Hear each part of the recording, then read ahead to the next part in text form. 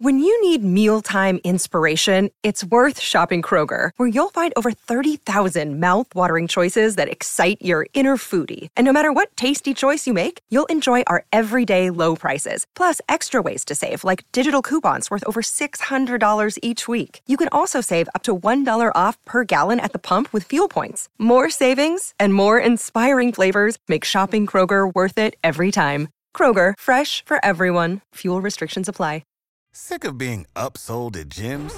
My guy, you're currently a base member? For $90 more, I can upgrade you to our Shred membership. For $130 more, you'll be a Swole member. And for just $300 more, you'll reach Sweat Platinum. At Planet Fitness, you'll get energy without the upsell. Never pushy, always free fitness training and equipment for every workout. It's fitness that fits your budget. Join Planet Fitness for just $1 down and $10 a month. Cancel anytime. Deal ends Friday, May 10th. See Home Club for details. Heather, why don't you just go ahead and introduce yourself? Tell me who you are and what you do. I'm Heather Vogel. I'm a reporter with ProPublica, and I've been investigating the rental market for the last year. Heather owns a home now, one that she bought in 2019. But before that, she'd both rented and owned. When you were a renter, did you ever give thought to how your rent was calculated? No, I never would have suspected that there was any type of sort of big data being used to come up with these prices. I always just assumed it was some leasing agent saying, I think we can, the market's pretty good. I think we can go up a little bit more or whatever. But this was a complete surprise to me. The surprise is what Heather's been investigating. It's the use of algorithms to set and increase rental prices at apartments owned by some of the biggest management companies in the country. It was something she stumbled on while reporting a story on private equity firms in the housing market. A tenant in Seattle emailed her because he was shocked by his own rent increases. He'd been a loan broker and a bank examiner, so he knew the world of real estate and finance. He, on his own, just started poking around in Seattle to find out what was really going on and what was driving these huge rent increases that he was seeing, and he was also priced out of a home in the area, so he's just feeling very frustrated. And the name RealPage kept popping up in his research. And so he was the first person I heard it from was an email to me. And after that, I started poking around myself and found out that there was a lot more going on than I had ever imagined. Today on the show, how one company's software is helping set prices for apartments across the country, and what happens when one of the most intimate aspects of our lives, our housing, no longer has a human touch. I'm Lizzie O'Leary, and you're listening to What Next TBD, a show about technology, power, and how the future will be determined. Stick around.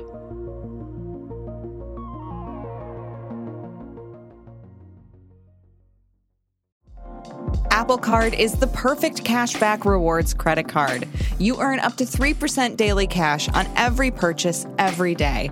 That's 3% on your favorite products at Apple, 2% on all other Apple Card with Apple Pay purchases, and 1% on anything you buy with your titanium Apple Card or virtual card number. Visit apple.co/card calculator to see how much you can earn. Apple Card issued by Goldman Sachs Bank, USA, Salt Lake City branch. Subject to credit approval. Terms apply. Before I read Heather's story, I hadn't given all that much thought to how management companies set rents. My personal experience involved haggling with landlords or being mystified by what seemed like inexplicable decisions from whoever owned the building I lived in. And before the rise of rent-setting software, Heather says setting or raising prices was largely a human effort. What people told me in the industry was that what they used to do, and maybe in some cases still sometimes do, is call around to competitors to find out how much they were charging. And in some instances, that can be problematic too. But it was a much more labor-intensive process, and they understood that they weren't always necessarily getting complete or accurate answers from their competitors if they didn't want to share the information. In the last decade, algorithms started playing a larger and larger role. RealPage, the company behind the proprietary rent-setting tool YieldStar, is the dominant player in the industry. YieldStar has been around since the mid-2000s, but RealPage truly expanded its reach 5 years ago after buying a rival price-setting company. RealPage offers a variety of real estate tech tools to its clients, but the rent-setting ones have been remarkably popular. And what it does is it considers a bunch of different data feeds, essentially. One is it's going to look at the apartment in question that's being priced. It's going to look at things like the floor plan and the number of bedrooms and things like that. And then it's going to look also at characteristics for the property, what the history is, perhaps, of prices that they've gotten there, maybe occupancy. And then the thing that sets it apart, perhaps, is that it has a way for aggregated, anonymized market data to be pulled in from the rent rolls from other landlords in the area. What former RealPage executives have told me is that it can look very granularly at what the prices are that people around this apartment are getting. And it will take that into consideration when deciding how to set the price for that apartment. Frankly, the use of the software isn't that surprising, given the influence that other price-setting algorithms have in our daily lives. It's more how granular it is. So many other industries have some version of this. You have, airfares and hotels and, Amazon. And we're all kind of getting used to the fact that when we're shopping, it's not just us looking at a product, that you've got this whole computer apparatus or data collecting and analyzing machine that's really looking over your shoulder when you're shopping. And so, knowing that you have things like apartments.com and you have ways for tenants to shop at whatever level that they're, able to afford, it would make sense that there would be some kind of equivalent price setting software. So I guess I wasn't 100% surprised to hear that existed, but some of the details about how it was working were, I guess, what kind of picked up my radar a little bit more. Heather says rent-setting software began to be popular in the late 2000s. By the middle of this decade, it was being used by some of the biggest property management companies in the country. That widespread use, especially for a product like RealPage's, also increased its influence. Because once you understand how it works, you understand why it matters. If you have a lot of companies signed on to it, not only are they consumers of the software in that they're using the pricing software, but they're also contributing their daily data. So the software is, as the supporters would say, is becoming more accurate.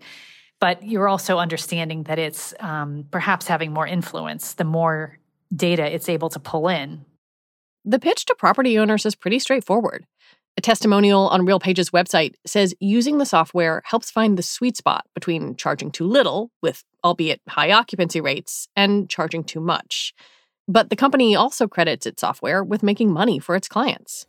YieldStar has definitely allowed us to focus more on our product and really tailor a quote to a person's needs without having to just immediately put a special on the front end and start talking about discounts right away. We're able to sell the whole product and then move into a custom tailored quote. The people who really like this are the sort of management company people, the executives perhaps, who are overseeing, who knows, 10,000, 20,000 apartments, and often the investors who are behind them, who were providing the money to buy the apartments and run them and perhaps flip them if it's a private equity type situation. So, it provides a certain standardization and efficiency, and you're not going to have a leasing agent who's swayed by their emotions to not raise rents too much. It sort of lends a certain amount of what they claim is a sort of data science type approach to pricing that they say will take the errors out of pricing so that they don't underprice or, they say, overprice potentially. How widespread is its use? What we know is that RealPage said in 2020 that they have 31,700 clients or more, I think, actually. Now, those are people who are using all of their services. So some of those might be just accounting clients, leasing clients, but the pricing software is a big part of what they're selling. Probably the thing that was most surprising to me was when I looked up close in one zip code in Seattle, and I found out that there's like 9,000 apartments in this one, zip code in Belltown, Seattle, which is right, in or near the downtown, essentially. And that there were 10 property managers. The 10 biggest property managers were controlling 70% of the market, 70% of those apartments, which was an astounding number. I mean, it just, as a first point, it really shows you how concentrated the property management market can be in certain markets. But then when I started looking at all 10 of those property managers, every single one of them was using a version of the RealPage software. So, we don't have a building by building survey, so we can't say it was used in every single building in this zip code, but we do know that all of them use the software in at least some of their buildings.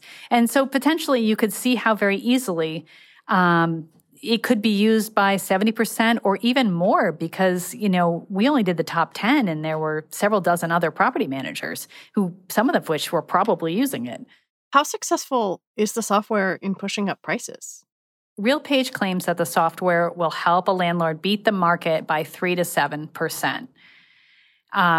There's all kinds of testimonials on their site about, Greystar, which is the biggest landlord in the country, property manager. They use it in some, though not all of their buildings.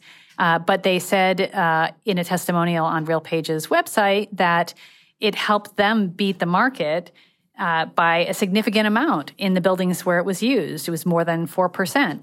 So, it's clear that it's having an impact. Trying to measure exactly how much is very difficult because it's very hard to sort of tease out and understand where would rents be. It's like a counterfactual. If this software wasn't being used, where would rents be? I was really struck in your reporting by how much companies and manager types said that using this software maybe sometimes push them into places where they wouldn't necessarily have gone, but the software suggested that they go. I found that tension to be really fascinating. Yeah, that was a big theme in a lot of their marketing was if you trusted your gut, you never would have gotten this great return that you're going to get by using our software. I mean, it's like a repeated refrain, like again and again. It's going to push you to go places that you wouldn't otherwise go and, how it's basically better than human judgment, essentially. Does that raise the question that maybe it takes human compassion out of the equation? There is still an opportunity if a landlord wanted to challenge the recommendations that the software makes. They can potentially overrule a suggestion, although often the building staff have kind of a protocol that they need to go through if they want to reject a pricing recommendation. It's not super easy just to kind of ignore it, from what I can tell, but it is also not making those decisions ultimately. It's the property managers who are adopting the price. I wonder if you could tell me a little bit about how this then affects tenants and how it consequently affects neighborhoods.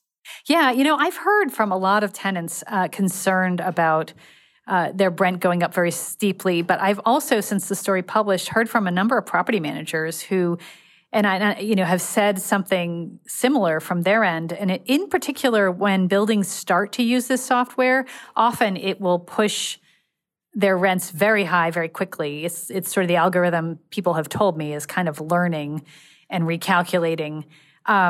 But there's also a way to view it as, well, maybe this is a building that was not making as much money as some of these surrounding buildings. The owners of the building may have understood that and are using the software essentially to catch up with the buildings around them and to price at a level that's being achieved in other places very nearby. But I've heard kind of again and again that it'll when it's first used, it'll push the price really high, and then often there'll be a bunch of vacancies that result because of it, tenants leaving or people not coming out and renting right away. And that's obviously very dislocating for tenants who live in a building that goes through that, and also concerning to a lot of the building staff. When we come back, all algorithms need data to perform. But when that data is from multiple competitors, what's the line between data gathering and price fixing?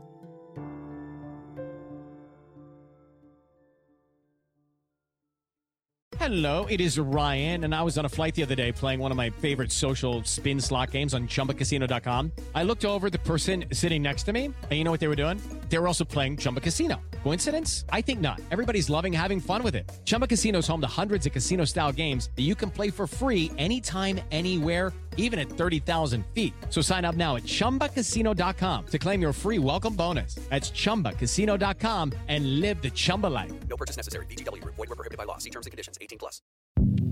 Hi, this is Dahlia Lithwick, host of Slate's legal podcast, Amicus. If you're listening to this show, you might be interested in Amicus's live show that we're hosting in Washington, D.C. on Tuesday, May the 14th. My colleague, Mark Joseph Stern, and I will be talking to some amazing guests, including Sherilyn Ifill and a sitting state Supreme Court justice, all about how originalism, a relatively recently invented way of interpreting the Constitution, has taken over the Supreme Court and radically reshaped the law. It's been doctrinal rocket fuel for the conservative legal movement and facilitated the rolling back of abortion rights, the expansion of gun rights, and the obliteration of the separation of church and state. And as another wildly consequential Supreme Court term careers to its end, the court's originalists are on a tear. But there's something you can do about it, and we hope you'll join us in D.C. on May 14th to explore the possible pathways out of the current situation. Go to slate.com/Amicus Live for tickets.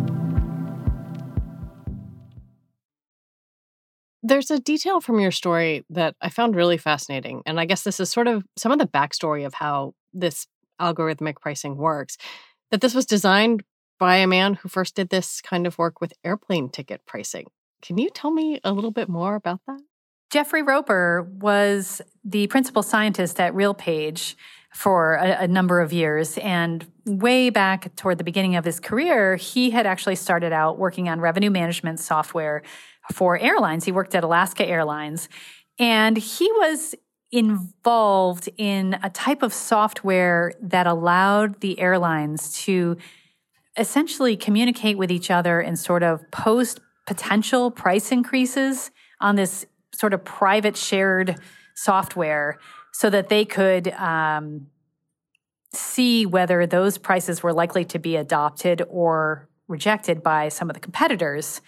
And if other people didn't match the price, they could make a change, and sometimes would. So apparently what the Department of Justice believed that this was improperly coordinating their pricing. It sounds a lot like price fixing. And the Department of Justice thought so also and ended up reaching settlements or consent decrees with the airlines. But, you know, what Roper told me was that they had no idea that the technology had taken them to a place that had crossed the line at the time. It was a very sort of new thing.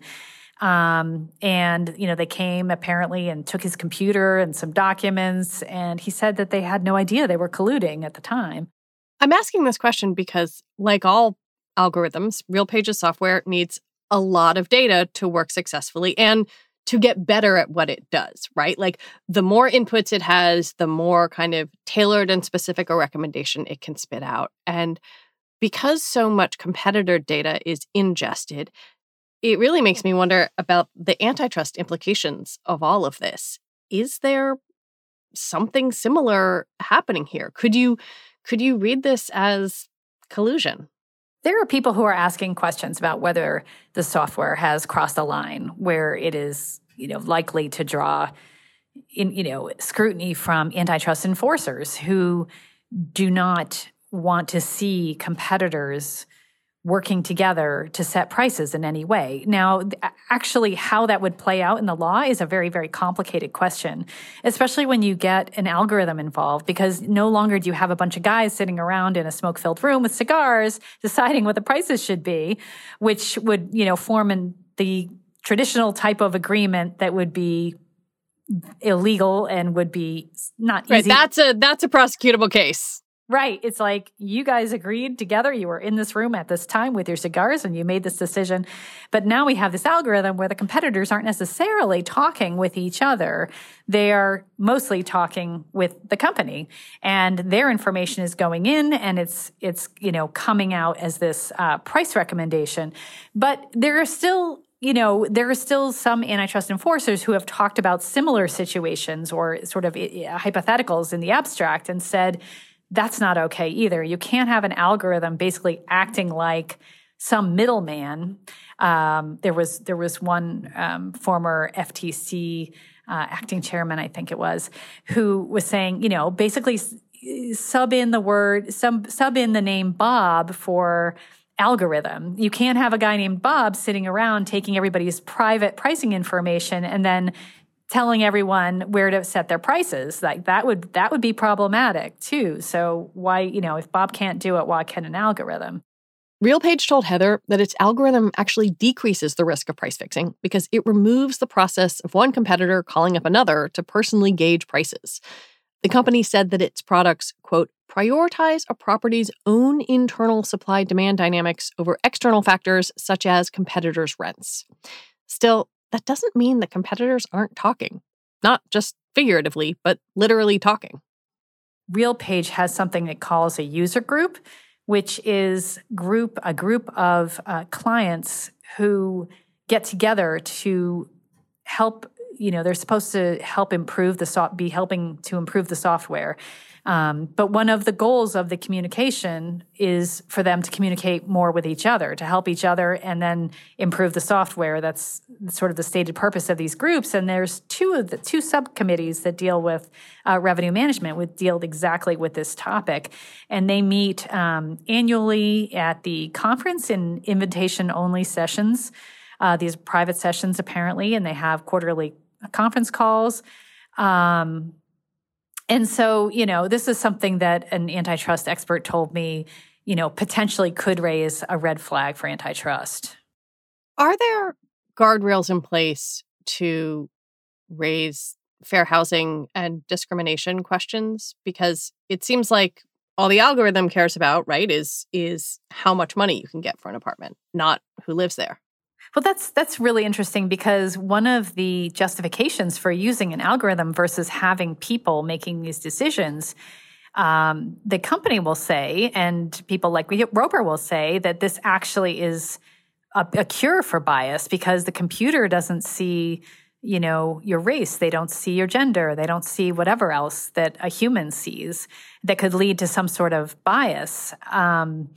And so the company encourages people to adopt something it calls bottom line pricing, where you basically just take its recommendation and implement it and stick to your guns instead of negotiating with renters. It actually discourages negotiating with renters because it's, they say that can introduce all those types of biases that could be problematic from a fair housing standpoint.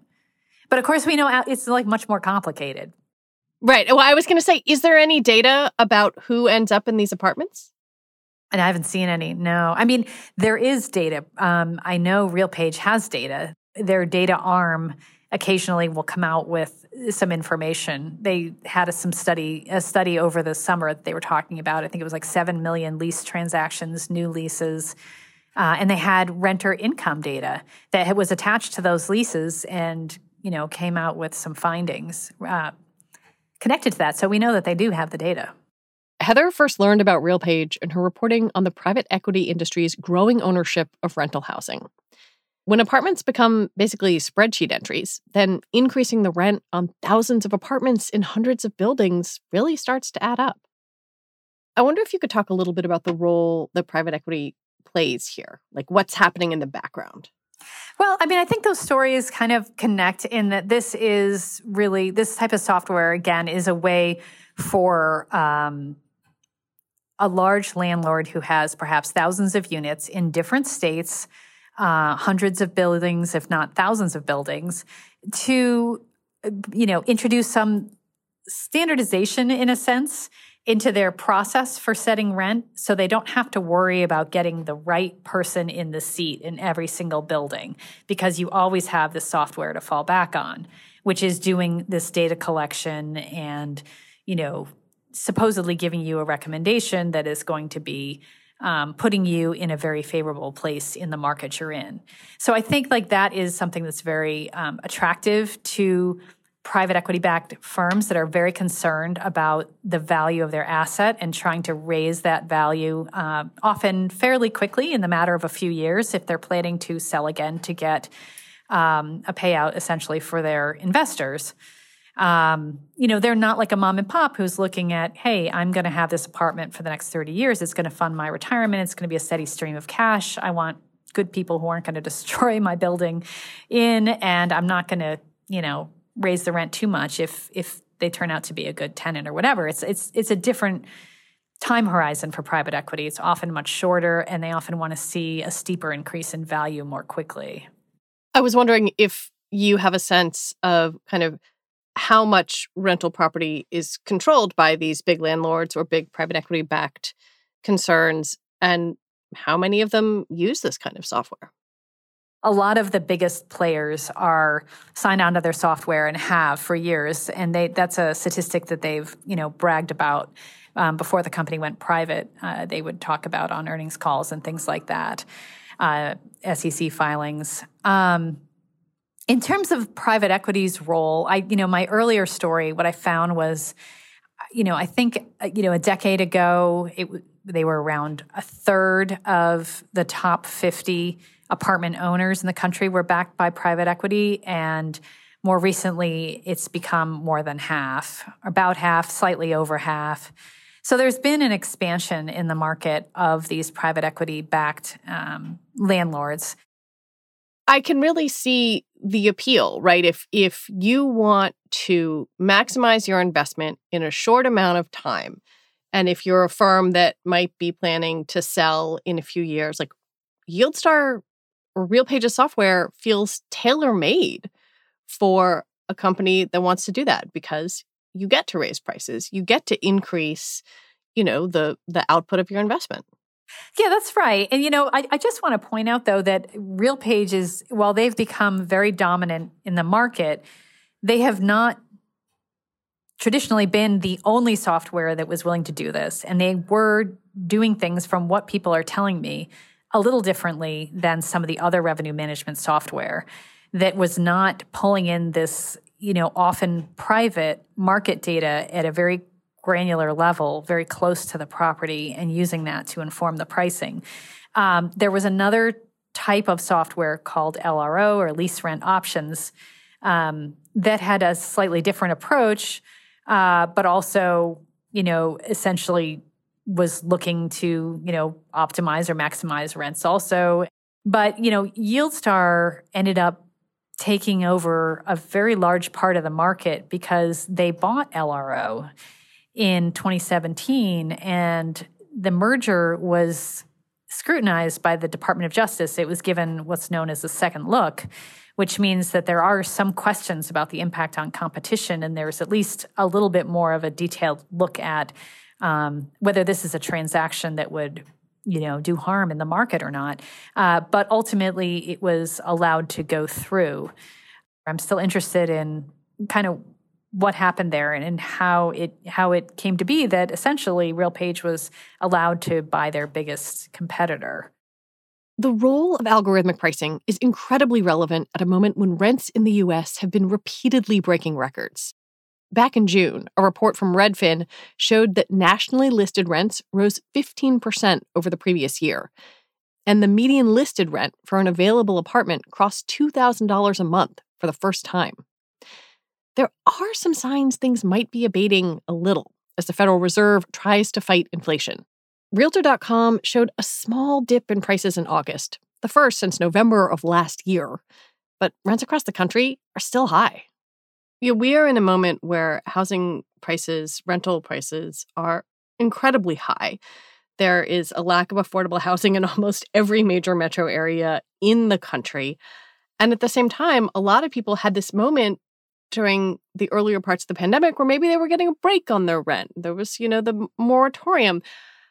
And I think it just feels maybe doubly shocking that there's some algorithm out there doing its work, not thinking about that you may have had a hard time with your job in the past couple of years, and it's a little tough to make the rent.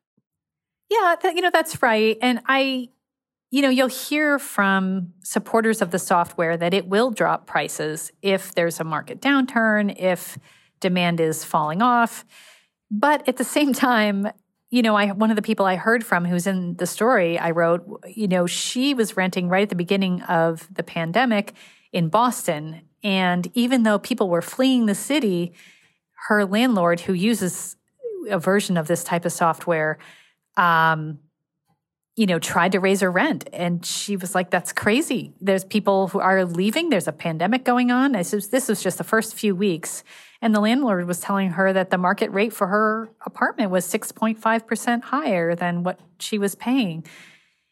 She found a way to work around it. She was able to move to another unit within the building, apparently. So, we know that rents dropped during the pandemic in a lot of places, but what tenants have told me is that there were a lot of instances where some of these larger landlords were trying to hold on to those high rates for a long time, that they were reluctant to drop them, and that there were a lot of vacancies in their building because of it that were just not being filled. Why do you think this story has resonated the way that it has? I just think there's a lot of people who are having a difficult time making ends meet with their rent, and that to have pricing that jumps the way that this pricing can, when it's done this way, it can make sudden jumps. And also, if you're walking into a building and trying to rent it, the price may only be good for a 24 or 48 hours or whatever, and then it's going to change again. So you don't have any time to really think about, can I afford this? Is this, look around, and is there anywhere else that costs less? And so tenants are under an incredible amount of pressure when they're looking for a new apartment, and then they get hit with renewals. They may not want to move, and they're seeing the rent, pushed up again. And so I think this has just become, these are always been kind of tenants' woes, but right now I think people are feeling them very intensely in some markets, and that's really bubbled a lot of frustration to the surface. Heather Vogel, thank you so much for your time and for talking with me. Thanks so much for having me on. Heather Vogel is an investigative reporter for ProPublica. And that is it for our show today. What Next TBD is produced by Evan Campbell. Our show is edited by Jonathan Fisher. Joanne Levine is the executive producer for What Next. Alicia Montgomery is vice president of audio for Slate. TBD is part of the larger What Next family, and we're also part of Future Tense, a partnership of Slate, Arizona State University, and New America. And if you are a fan of this show, I have a request for you. Become a Slate Plus member. That means you get all your lovely Slate podcasts with no ads. Just head on over to slate.com/whatnextplus to sign up. We will be back on Sunday with another episode. I'm Lizzie O'Leary. Thanks for listening.